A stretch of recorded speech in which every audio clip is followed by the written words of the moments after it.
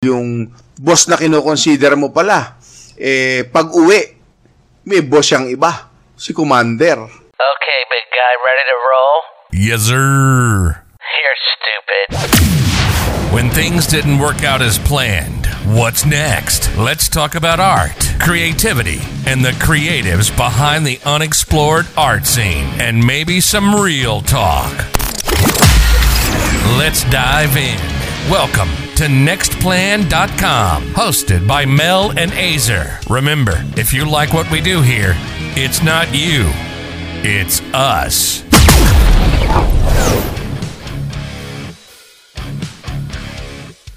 Welcome to Next Plan. And ang topic natin for today, ang title ng pyesa and concept is Boss of the Boss. Sinasabi nga dito, hindi nagtatapos sa isang tao lang ang salitang boss. Anong ibig sabihin mo dito, pre? Yun. The boss of the boss. Sa Tagalog, ang boss ng boss mo. Di ba? Oh. Pag ang boss kasi, sinabi mong boss, amo, chief, commander, masyadong makahulugan ang ang pag-address mo sa isang tao nito eh. Binibigay ito usually kung sa may hierarchy, pinakamataas na tao dun sa larangan ng na yon, yung ginagalawan mo. So, dito sa piyesa na to, ginawa ko dito na parang yung persona nung tao na boss of the boss, madilim, medyo mysterious.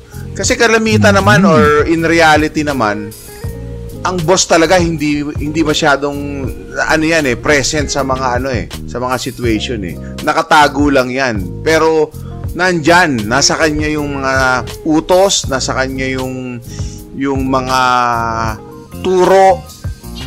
So pinapakita ko dito na ang boss talaga masasabi mo na talagang eksperyensado. Kaya medyo may edad siya eh. Medyo may angas. Yan ang mga boss talaga na kaya boss of the boss. Hindi lang literal na boss. Boss of the boss. Interesting. Kaso, ang problema, minsan, hindi nagtatapos sa boss ang salitang boss. Dahil yun nga, boss of the boss, yung boss mo minsan, may boss pa pala. Oh. At minsan, yung boss of the boss, yung boss mo pala ng boss mo, meron pang boss. Kaya medyo makahulugan ito eh. Kasi example, yung boss na kinoconsider mo pala, pag-uwi, may boss siyang iba, si Commander. Di ba? Oh yeah. Pangalawa sa pinakamalakas. Oo, pag sinabing, ay, laban mo na yung mga brief mo. Now that's bullying. Did you see that? Yes, ma'am. Oo, di ba? So, yun. No. Siyempre, ang number one boss talaga natin lahat tayo, actually, is yung pinagsisilbihan natin, yung nasa itaas.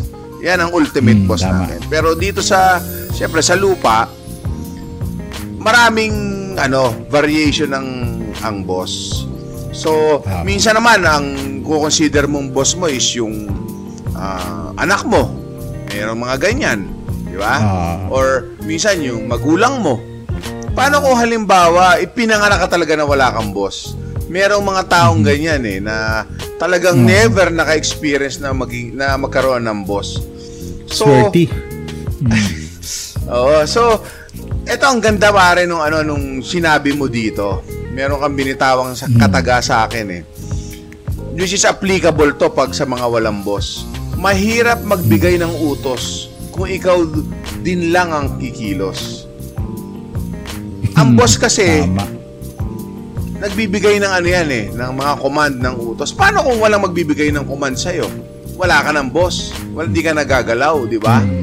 So, kaya ako ginawa tong pyesa na to, gusto ko lang ipakita na lahat tayo, minsan dadating sa point na ang magiging boss na natin hindi na ibang tao kundi sarili na natin. So, based on dun sa mga gusto ng mga boss na unang-una, syempre, pag ikaw boss ka, ayaw mo nang may empleyado ka na late. Yeah? Or ayaw mo ng meron kang empleyadong tatamad-tamad, tanghali pumasok, di ba? Yan yung mga basic Or ayaw mo ng merong tumitira ng mga gamit mo or ng di ba? May pitik. Oo, pumipitik. So kung ang boss natin gano'n ang gustong mangyari sa mga empleyado niya at i-consider na natin na ang boss natin ang sarili natin, dapat patupad din natin sa sarili natin. So, dito papasok yung kailangan natin ng disiplina, kailangan natin ng parang pagpupursige kasi wala kang ibang boss kundi sarili mo lang Di ba? Tama. So, pare, ano sa tingin mo ang take mo dito sa mga boss? About sa boss? Sa akin, pagdating sa lalo na sa word na yan, sa word na boss. Unang-una kasi, personally, ako, ayoko nang tinatawag akong boss. Yun naman ang dating sa akin. Bakit? Kasi minsan, alam mo na, yung pag tinawag ka na boss, minsan parang kantsaw Or minsan, di ba, pag dito na si bossing. Minsan, sinasabi ng iba yun dahil inaano kanila na it's either palautos ka or gusto nila sumipsip sa'yo. So, kumbaga para sa akin, hindi ganun ka ang meaning ng pagiging boss. Although, syempre, alam natin kung ano yung ibig sabihin yan, yung level niyan pagdating sa authority. So, kumbaga sa akin, okay lang. Pagdating sa office, sige, pwedeng sir. Pwede mo tabagin sir. Pero kung casual lang, nasa labas lang, kahit first name, okay na sa akin. Mga ganun ang datingan. Kasi ako, personal experience ko, napakarami ko kasing naging boss Marami tayong pinasukan, marami tayong naging experience. Kasi may mga boss na puro sigaw, merong boss dyan na panayang sita, shout out mga boss. Meron dyan pare, panayang mura. Sometimes. Always? Not always, no. Sometimes. At meron naman mga kulang, parang ganyan. At may matindi dyan, di ba pare? Merong mga iba dyan na may mga boss na ang attitude nila, ayaw nilang malamangan. Tapos, di ba? Pero meron din naman na lahat tinuturo sa'yo. Merong boss na gusto matuto ka ng ganito, ng ganyan. Kasi parang pinapasa niya yung knowledge niya at yung experience niya sa'yo. Yan yung kasi consider na leader. Boss / leader. Oo. Kasi ako na ako or may authority. Kung merong iba dyan, may mga boss tayo. Ako may experience ako na minsan marunong ka pa sa boss mo. Di ba pare? Na-experience mo ba yan? Matindi yun. Why the fuck you lying? Why you always lying? Pero hindi natin maano yan. Hindi natin syempre maiiwasan yun. Meron at meron talaga.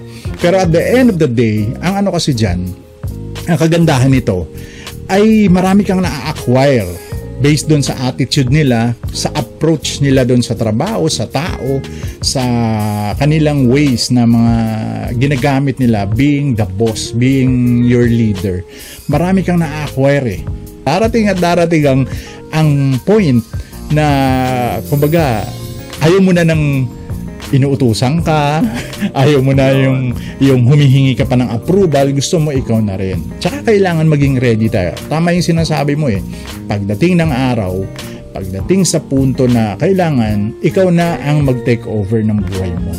Tama yun na ikaw na dapat maging boss. Kaya yun yung quote na yun na ang hirap magbigay ng utos kung ikaw din lang kikilos kasi dun sa punto na yun, ikaw na ang boss So, sinuutusan mo sarili mo. Pag dito sa gagawin mo na. Dapat maging ready tayo pag dumating tayo sa point na ang boss na, magiging boss na ay yung sarili mo na. Di ba? Kasi pag nasanay tayo na ang boss mo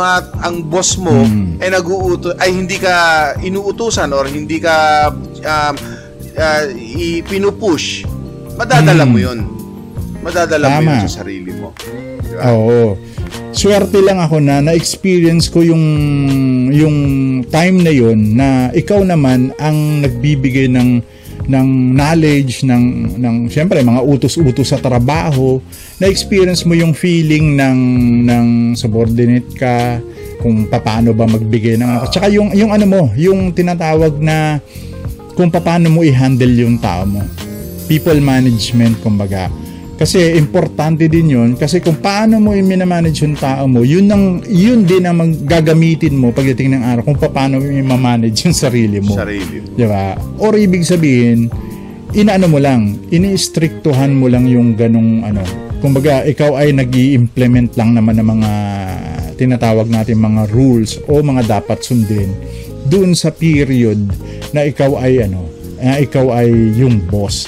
And by that time na kung ikaw naman halimbawa ay nandun ka sa opposite side na ikaw ang nakaka-receive ng mga instructions, natututunan mo rin yun kung paano rin yung approach nung boss para dun sa tao. So napakaganda nito pare ng napakaganda nitong piyesa ng kwento na to. Marami nakaka-relate, I'm sure, di ba? Shout out sa mga boss natin, yung lalo na yung boss mo, pare, shout out, malamang kung nakikita ka nga nito, alam na. Alam nyo na dati tinuturuan ko lang kayo. Okay. Boss, salamat sa experience. Grabe yung natin. Pare, salamat sa pag-share ng artwork na to. Salamat sa inyo sa pagsubaybay. The usual, paki-follow na lang kami sa aming podcast, tapos pa-subscribe na rin dito sa aming channel para updated tayong lahat. Salamat. At kita-kita tayo ulit sa isang magandang episode na naman. Thank you. Have a blessed day and ingat kayo lahat. Thanks. Thank you.